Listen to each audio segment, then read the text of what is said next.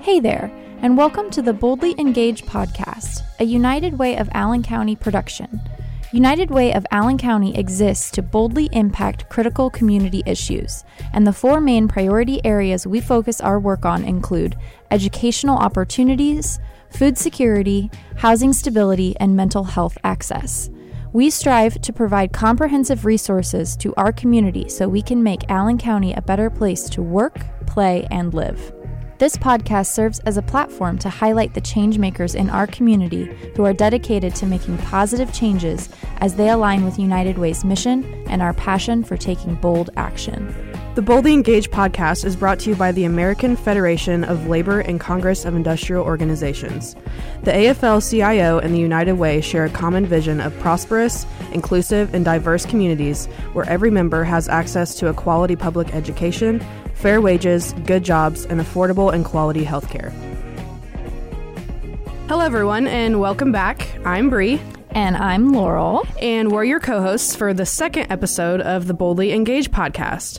We hope you enjoyed our first episode last month where we talked with Lori about Over the Edge, and we're back with more content to highlight changemakers in our community today. Yeah, but real quick, before we get started today, we do want to offer a disclaimer to our listeners that we will be discussing domestic abuse awareness on the show today.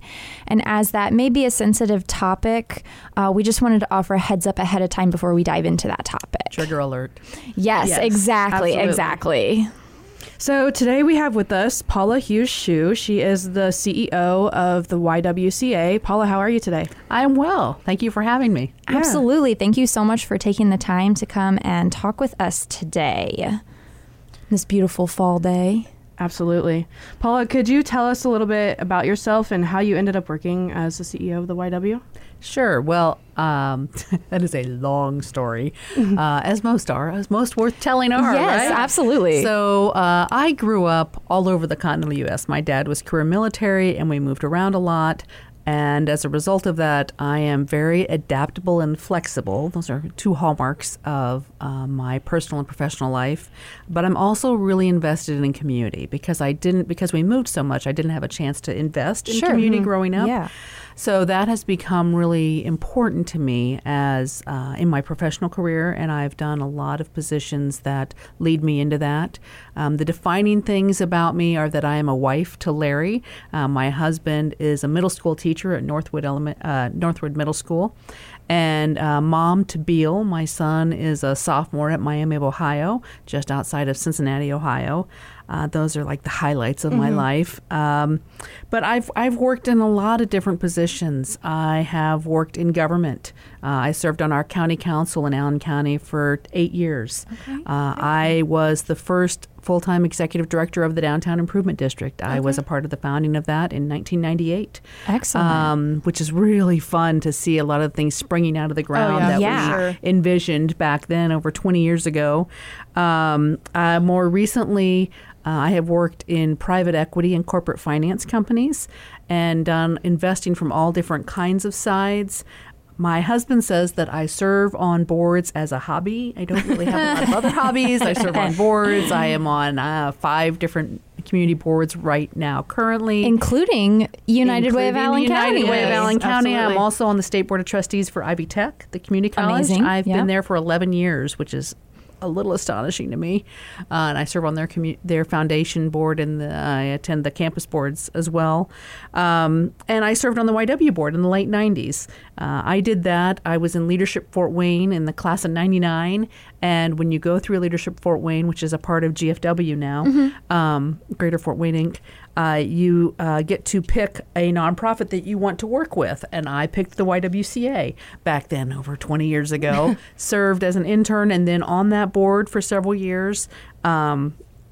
And right now, what is really important to me, and the reason I'm working at the YWCA, is because I just decided I'm in my mid-50s. I'll be 55 later this fall.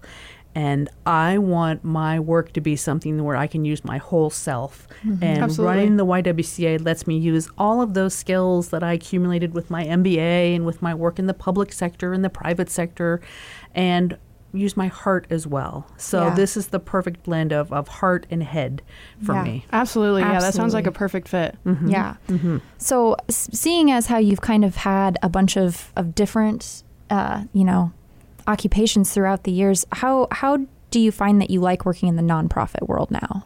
I will tell you that working in nonprofit is much more difficult than anybody gives it credit for. Really? I had this fascinating conversation with my son one year because his father and I are both CEOs of corporations.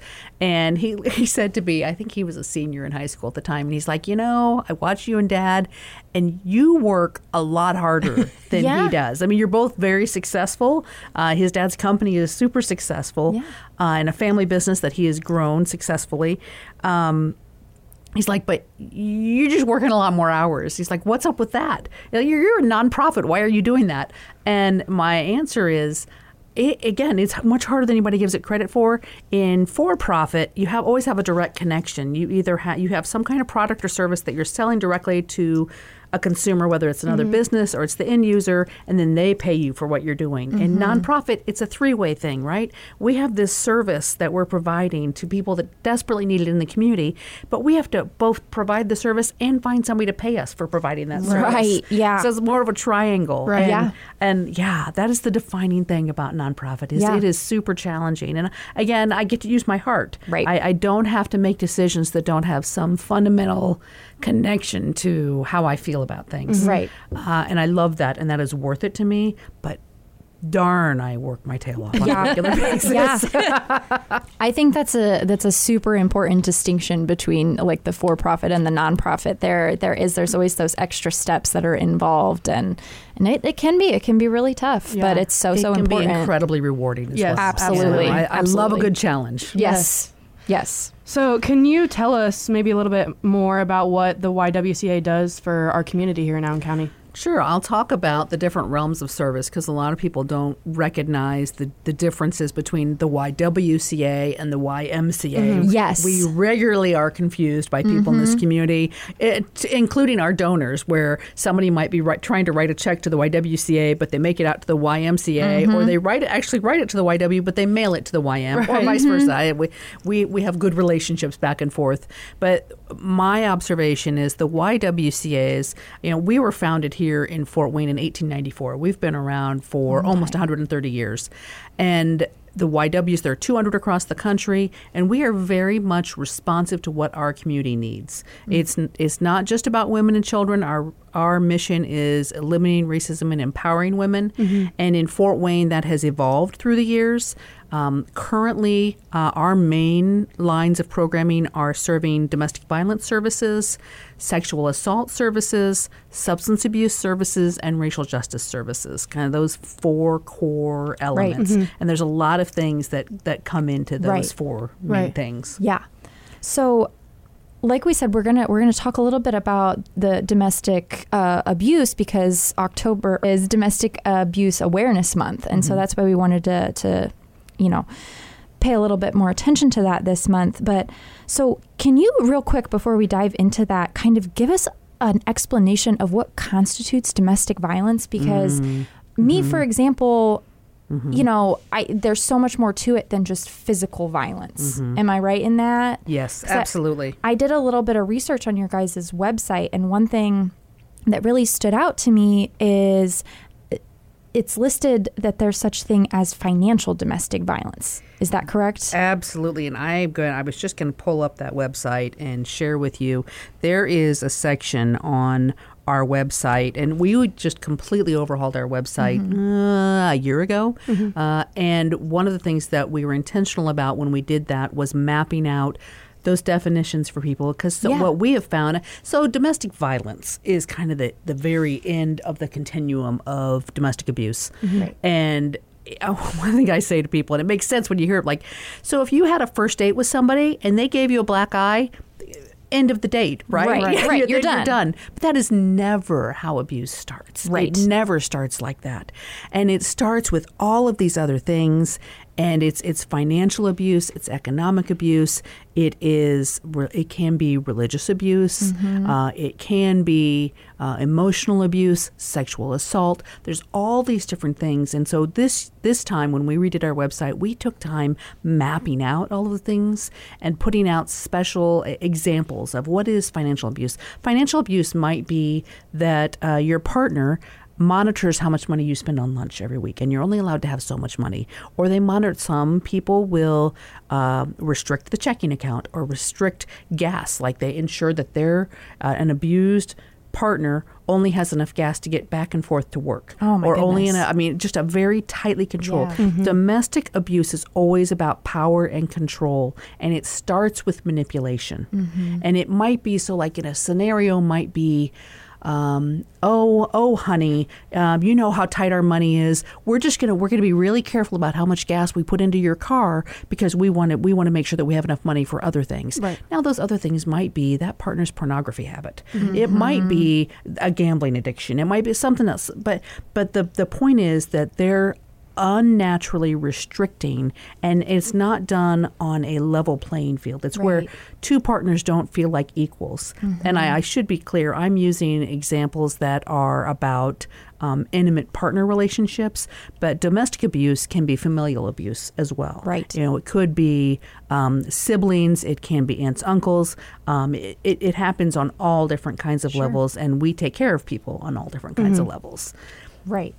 Wow. Well, thank you so much for elaborating on that a little bit. I thought that was really, really interesting and also really important to make those distinctions that, when we're talking about domestic abuse, we're not just talking about physicality. There are so many more levels to it than that. And that is so important to draw attention to. And something that's important to understand about it as well is there's always a cycle to it. So, I mentioned, if you got a black eye on your first date, that's the end of the relationship. Right, yeah. Or hopefully. You would hope. Yes. Right. But there's typically a tension, there's a honeymoon phase, and then a tension building phase, and then the explosion, and then it goes back into it. But it's always about manipulation and power and control.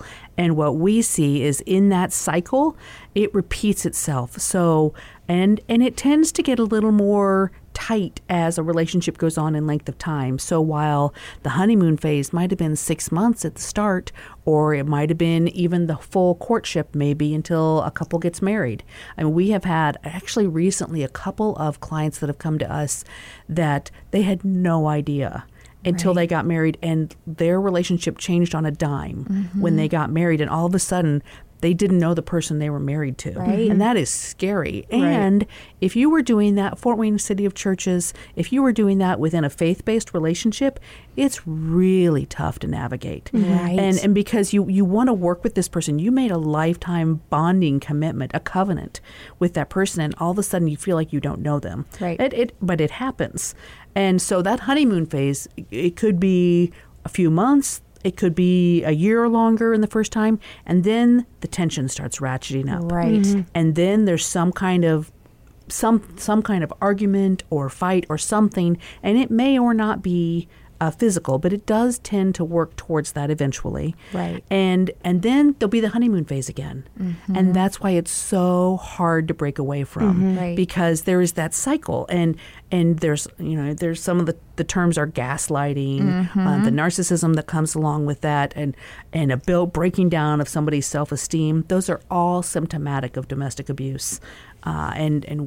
It is unfortunately common, and it is also, unfortunately, in our community becoming more and more extreme. We have seen, particularly since the pandemic, since 2020, a real increase both in the number of cases and in the severity of those cases. Wow. In lethality alone, we had 18 domestic violence homicides last year. Oh, my Wow. goodness. And one of the things my leader of the survivor services, which is what we call them within our agency, one of the things that she said is almost 100% of the time when you read about a murder-suicide in the paper or hear about it, it's domestic violence. Wow. And what happened, the lethality that happens with that, we developed several years ago a lethality assessment protocol that we teach to police officers. Our case managers use it, our shelter staff use it, and it's 10 questions that identifies if you check several of these questions, you are in a lethal situation whether you realize it or not. Oh my goodness. And so we spread that as a tool for people to identify just how dangerous the relationship there is. That they might not even know. That's exactly right. Yeah. They're not necessarily putting the pieces together. Right. Yeah. Well, and I mean, I think that, I would assume that from the abuser's point of view, they don't want them to put those pieces together. That's Right. the whole point. Well, and we don't assume that the abuser is always conscious of what they're doing. They are triggered themselves. Right. They many times have experienced trauma themselves. It's not an excuse for what they're doing, but it's the fact of the reality of the lives they're leading, that they go into kind of a fugue state that leads them to behaving like this, and they're reacting to other things in their environment. And it's not right. It's not okay. But that's why it becomes so systemic. Right. Well, and that's another super important distinction to make there too, that these people, like you said, it's not an excuse. It doesn't make it a right thing, but they're also, struggling with their own traumas and struggling with their own healing journey. And unfortunately, that's a part of why the victims have a hard time breaking away, because they're in this relationship because they love that person. Right. They fell in love, they entered into the relationship, and all of a sudden this crazy stuff is happening. And they're like, should I be helping this person? If I'm a good person, do I help them? Do I stay? It is just really the national average is that it will take somebody 7 times to completely break through the patterns. That's why you cycle back through it. And we see it a lot with repeat visits to our shelter, repeat clients with our community-based services, and we just meet people where they're at. Yeah. Right. And we understand how tough that is. Right. Absolutely. And you mentioned those 10 questions that you can, give out to people to help Don't them. ask me to say to give them. I can't. I do not have them memorized. If you think you're in that situation, call our shelter, please. But you did mention those 10 questions kind of to help you, realize that you might be in one of those situations. But, what other kind of services and resources might the YWCA provide for victims of domestic abuse? Yeah, thank you for asking. We do a full spectrum of services, and we have been, this sounds terrible, but we've been in the domestic violence business since the early 70s. In the 70s, we were partnered with the Community Foundation, which did a survey and determined that domestic violence was a major issue in our community, and that's when the YWCA in Fort Wayne got involved in that. And so that full spectrum is everything from the preventative services. We have full-time educators that are in all the public school systems and most of the private school systems.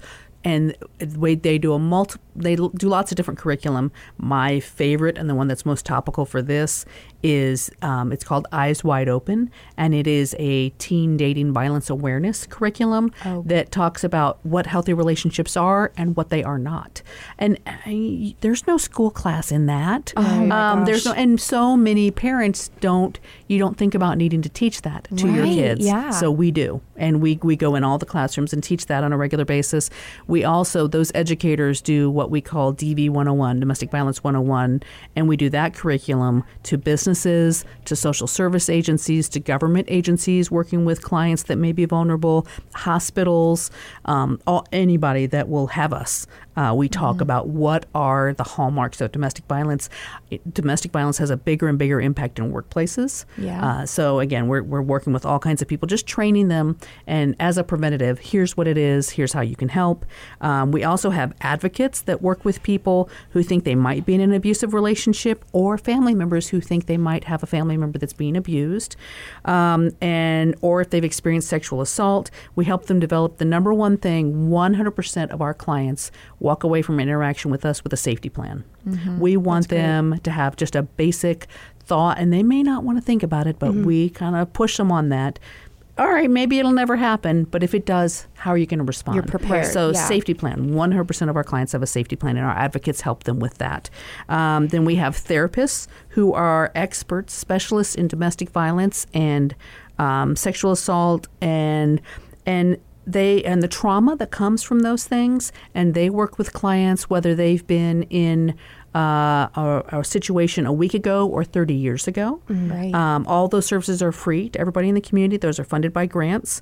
We operate the Domestic Violence Crisis Shelter that we established almost 40 years ago. That's a haven for those seeking refuge from abusive relationships. And we also recognize the rising co-occurrence of domestic violence or domestic abuse and substance abuse. And we merged with an organization called Hope House back in 2016 and absorbed all of the Women's Bureau programs in 2018. So we have a full subacute CARF-accredited substance abuse program that we offer for women seeking recovery and women that are in abusive relationships. Those two kind of tend to go together, a lot of coping skills there. So those are the main programs, as well as we have inpatient and outpatient domestic violence, sexual assault, and substance abuse services. Yeah, that's incredible. There's a lot of resources out there. Yeah, absolutely. I think that you had mentioned that you go into the schools and teach like teens about, what a healthy relationship looks like, what a not healthy relationship looks like. I think that's incredible. I think that's so important because a lot of kids that are out there, they might not have the familial support at home. That's right. To teach them the difference between those things, especially if they've grown up in traumatic situations already. And so I think that those classes are so crucial to helping to break that cycle. Right. So that's we get a lot really of good important. feedback. It's good work, and we get a lot of good feedback from the students that we talk to and from the teachers that we're working with. For sure. So you mentioned crisis shelters. So here at United Way, we have what we call our priority seasons. So essentially we have our 4 strategic priorities of educational opportunities, food security, housing stability, and mental health access. And we're currently in our housing stability priority, which is why we're here talking to Paula today. So can you speak to us a little bit about the way that the YW is helping to address the housing stability priority in Allen County through your emergency shelter services? Sure, happy to. So our shelter was established in the 70s. We were the first domestic violence crisis shelter in the state when we established it. For examples, our crisis shelter has a capacity of 66 beds. We see men, women, children, transgendered individuals, everybody that is facing any kind of domestic abuse crisis. The sad news is that we are consistently over capacity. We typically have 70 to 75 people in those 66 beds. That's in our current location. That means that we have turned conference rooms and meeting rooms into bedrooms. Every spare space can become a bedroom if we need to, because we will not turn somebody away, particularly with the increase in lethality that we're seeing in our community. Some of the statistics are that in last year, 2022, we served clients. We did 27,204 bed nights, which equates to 772 clients. In our residential services. That is both domestic violence and substance abuse. In 2023, we, by the end of June, we had seen use of over 17,908 bed nights, which is actually a year-over-year 17% increase just from last year. And that was 469 clients. The data is that it's typically about 55% adults and 45% children. We have added children's services. We have 2 full-time children's advocates that work with the kids. You want to talk about generational trauma. The things, that is what gets me every time. Is just what the kids that are coming through our shelter see. And the way the parents are struggling to cope with what they're going through. And when people walk in our door at the shelter, they're not always their best selves, right? They are in a moment of crisis, which is why they're coming to us. Right. But unfortunately, that sometimes translates into just not great parenting. Right. And so we're there to help them. We're there to help both the parents and the kids. We just started this past year. We got a grant from the Lilly Foundation that helped expand our children's services. So we follow kids not just while they're in the shelter, but we can work with them after they leave our shelter. Great. We recognized when we were doing some research last year, we started to realize that 85% of our clients in the shelter, we are their first interaction with social services. One of the side effects, if you will, of domestic violence, domestic abuse, is that it's an isolating disease. And I mean, a abusers don't want people to know what's going on in their household. Right. And victims, survivors are many times pretty ashamed of what's going on in their household. So they're not talking to anybody about it. So a lot of our work is connecting people to other services. Right. I will say that kind of as a wrap up on that, a lot of people ask, how long do people stay in the crisis shelter? If it's a domestic violence situation, typically they're with us 4 to 6 weeks and intended to be short term. If they're with us for substance abuse recovery, that's actually much longer because it is that subacute medical shelter, and that's a 6 to 9 month stay. Okay. Do you guys help with any type of services to help them find or like maintain stable housing after they've left you? Absolutely. We have, again, 2 full-time housing advocates. We have a housing coordinator and a housing advocate that work with our clients it is not an easy problem to solve these days. Housing is a big issue, and it's a fundamental issue. And it has gotten so much more expensive.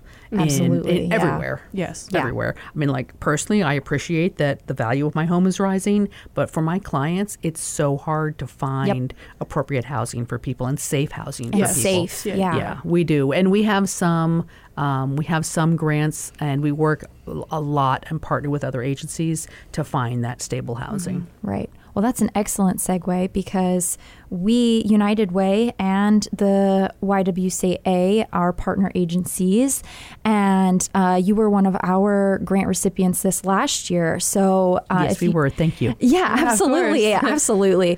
So how has the partnership with United Way kind of supported, the YWCA in your endeavors and in your mission? Well, we are so grateful for that support. I mean, it is one of those fundamental elements of support. We do so much with so little money, and that consistency of the United Way funding makes it possible to stretch the dollars and to make the ends meet. There's a long history of support for our domestic violence shelter, and some of the interesting things we've partnered. When I thought of partnerships with the United Way, I think back actually to 2020 when we partnered with United Way and founded the recovery site for the homeless population. I know that not everybody remembers that era, but when the pandemic came through, we recognized pretty quickly, wow, like us, the YWCA we had clients that needed us. A woman who was COVID positive, not symptomatic, the hospital sent her home, but her abuser had a flare-up and exploded. And my shelter staff called me. It was 7 p.m. on a Wednesday night. I will never forget it. And they were like, we have this person that's COVID positive, and what do we do with them? Because this is when it was just happening. Right. And I reached out to the United Way, and with their help and with Brightpoint and Just Neighbors, we all came together and very quickly found funding. United Way was part of it. Allen County was part of it. I think the Lilly Foundation helped, and put together this funding that created a recovery site. We created a dedicated space where homeless population could quarantine while they were sick with COVID. It was amazing. It was an amazing partnership. And the United Way asked us to run it because we know how to run and operationally residential shelters, and so we did. And it was just an amazing time, and I was so grateful for that partnership with United Way. It would not have happened in this community if not for the partnership with the United Way. Excellent. You were there when the community needed it. That's incredible. Yeah. Laurel and I weren't with United Way at that point in time yet, so this is really incredible to hear that something like that was able to happen. Thank you for sharing that. Yeah. That just solidifies even more the work that Bree and I love to do. So it just that is wonderful to hear, and we appreciate that. So, Paula, you have had an incredible career, and you just have so much expertise in so many different areas. So if you could give us, Bree and I here, and anybody listening, one piece of advice that you have learned throughout your career, or one story you'd like to share, what would that be? I think the number one thing is don't let pride get in the way of getting a job done. I've had some really heady positions where I've technically been a person of power, and if you let that run away with you, you're not going to get stuff done that you want to get done. There's a great quote out there, and I meant to look up who said it, and I forgot before I walked in this room. But it's it doesn't. You'll get more done when you don't care who gets the credit. Right. And I want to say it was either Reagan or Roosevelt. Was one of our presidents. And I literally have it on a plaque on my desk, and I just, I can't remember. So somebody out there, Google it, please. I'm going to right after I get out of here. But it's the truth. It's a fundamental truth. If you can put aside your ego and your pride and push towards what is right, no matter who gets credit for it, so much more will get done. And the end result is always more satisfying. Right. Always more collaborative. And, feeding an ego could be a full-time job. Right. And I'm done with that. Yeah. I think that's so important, especially in nonprofit work where, we are out here trying to deliver services, trying to help the community. And if you have a big ego, it's not going to be compatible in this line of work. So I think exactly right. I think that's an excellent point. Absolutely. Yep. So we strongly encourage our listeners to continue to stay informed about what issues are prevalent here in our community and to get involved, whether that's through giving, advocating, or even volunteering. And here at United Way, we're working hard alongside partners like Paula and the YWCA to address these issues, and donations from the community are what make our work possible. So as we are wrapping up this episode, please consider to donate to support United Way and our work with the link that will be in the show notes. Yes, and once again, Paula, just thank you so much for coming on and talking with us today and sharing a little bit about your experiences and your insight on something so important like domestic abuse awareness and how to find emergency shelters. I think that we just had an excellent conversation today, and thank you so much for coming on. I learned a lot. Yeah, and thank you for teaching us a little bit more too. Absolutely. I came into this episode, I'd done my research. I was like, I know everything about the YWCA. Nope, sure don't. So thank you so much for coming on and teaching us. Yeah. That is what we're here to do. We're here to learn, and we're here to highlight all of the amazing things that are going on in our community. And the YWCA is definitely one of those things. So thank you very much. So now we are going to switch it over to President and CEO Rob Hayworth, as he is going to talk a little bit with our episode sponsor, who is the UAW Local 2209. So Rob, go ahead and take it away. Thank you, Laurel. Thank you, Bree. And Paula, a special thank you for being here on our Boldly Engaged podcast. Your leadership and work with the YWCA is essential for Allen County and essential for Northeast Indiana. So grateful, though, to have our sponsors for today's podcast, UAW 2209, and joining us are two members of their executive board, Amanda Meyer and Deanna Watson. Amanda and Deanna, thank you for being here and for your support of our podcast. And maybe we start off with the two of you sharing a little history and insight regarding yourselves and UAW 2209. Oh, thanks for having us. Well, our local has been in Allen County since 1986. Yep, almost 40 years. That's actually how I came to be in Indiana. I was born in Wisconsin. My dad came down to start up Fort Wayne Assembly, and so we have members from all over, from Wisconsin, Michigan, Ohio, transfers from Texas and Tennessee. So we're a big melting pot from all over the place. Are you a Green Bay Packers fan? Yes. Yes. I'm a huge Minnesota Viking fan. Oh, okay. So we'll talk later. Okay, yeah. Oh, man. And then we have got the Detroit. whole North Division, right here. So UAW 2209 has a long history with United Way. Maybe describe for our listeners why you collaborate with the United Way of Allen County on various projects.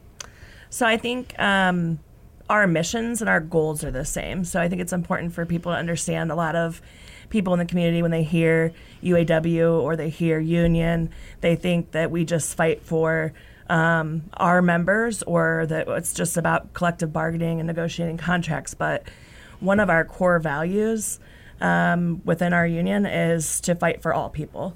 So I think that's something that you guys do in the United Way. And so because our missions align so well, it's easy for us to partner with you guys.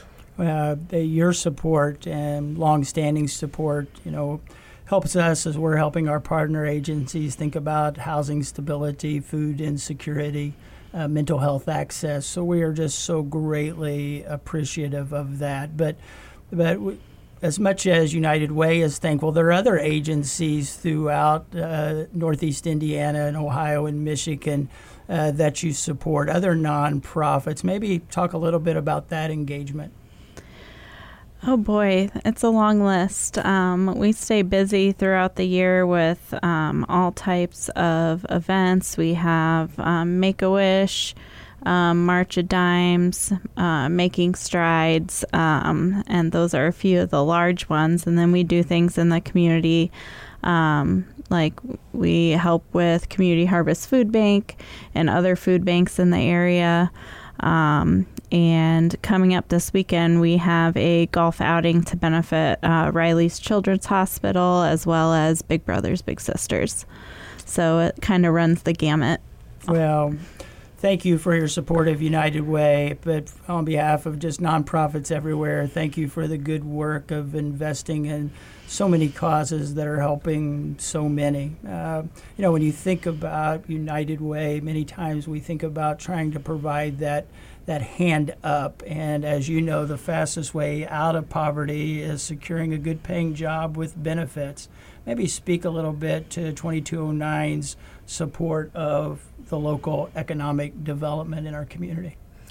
Yeah, so I think, like I said earlier, people understanding that part of our role as a union isn't just to fight for ourselves. It goes beyond that, and it goes out into the community in many different ways.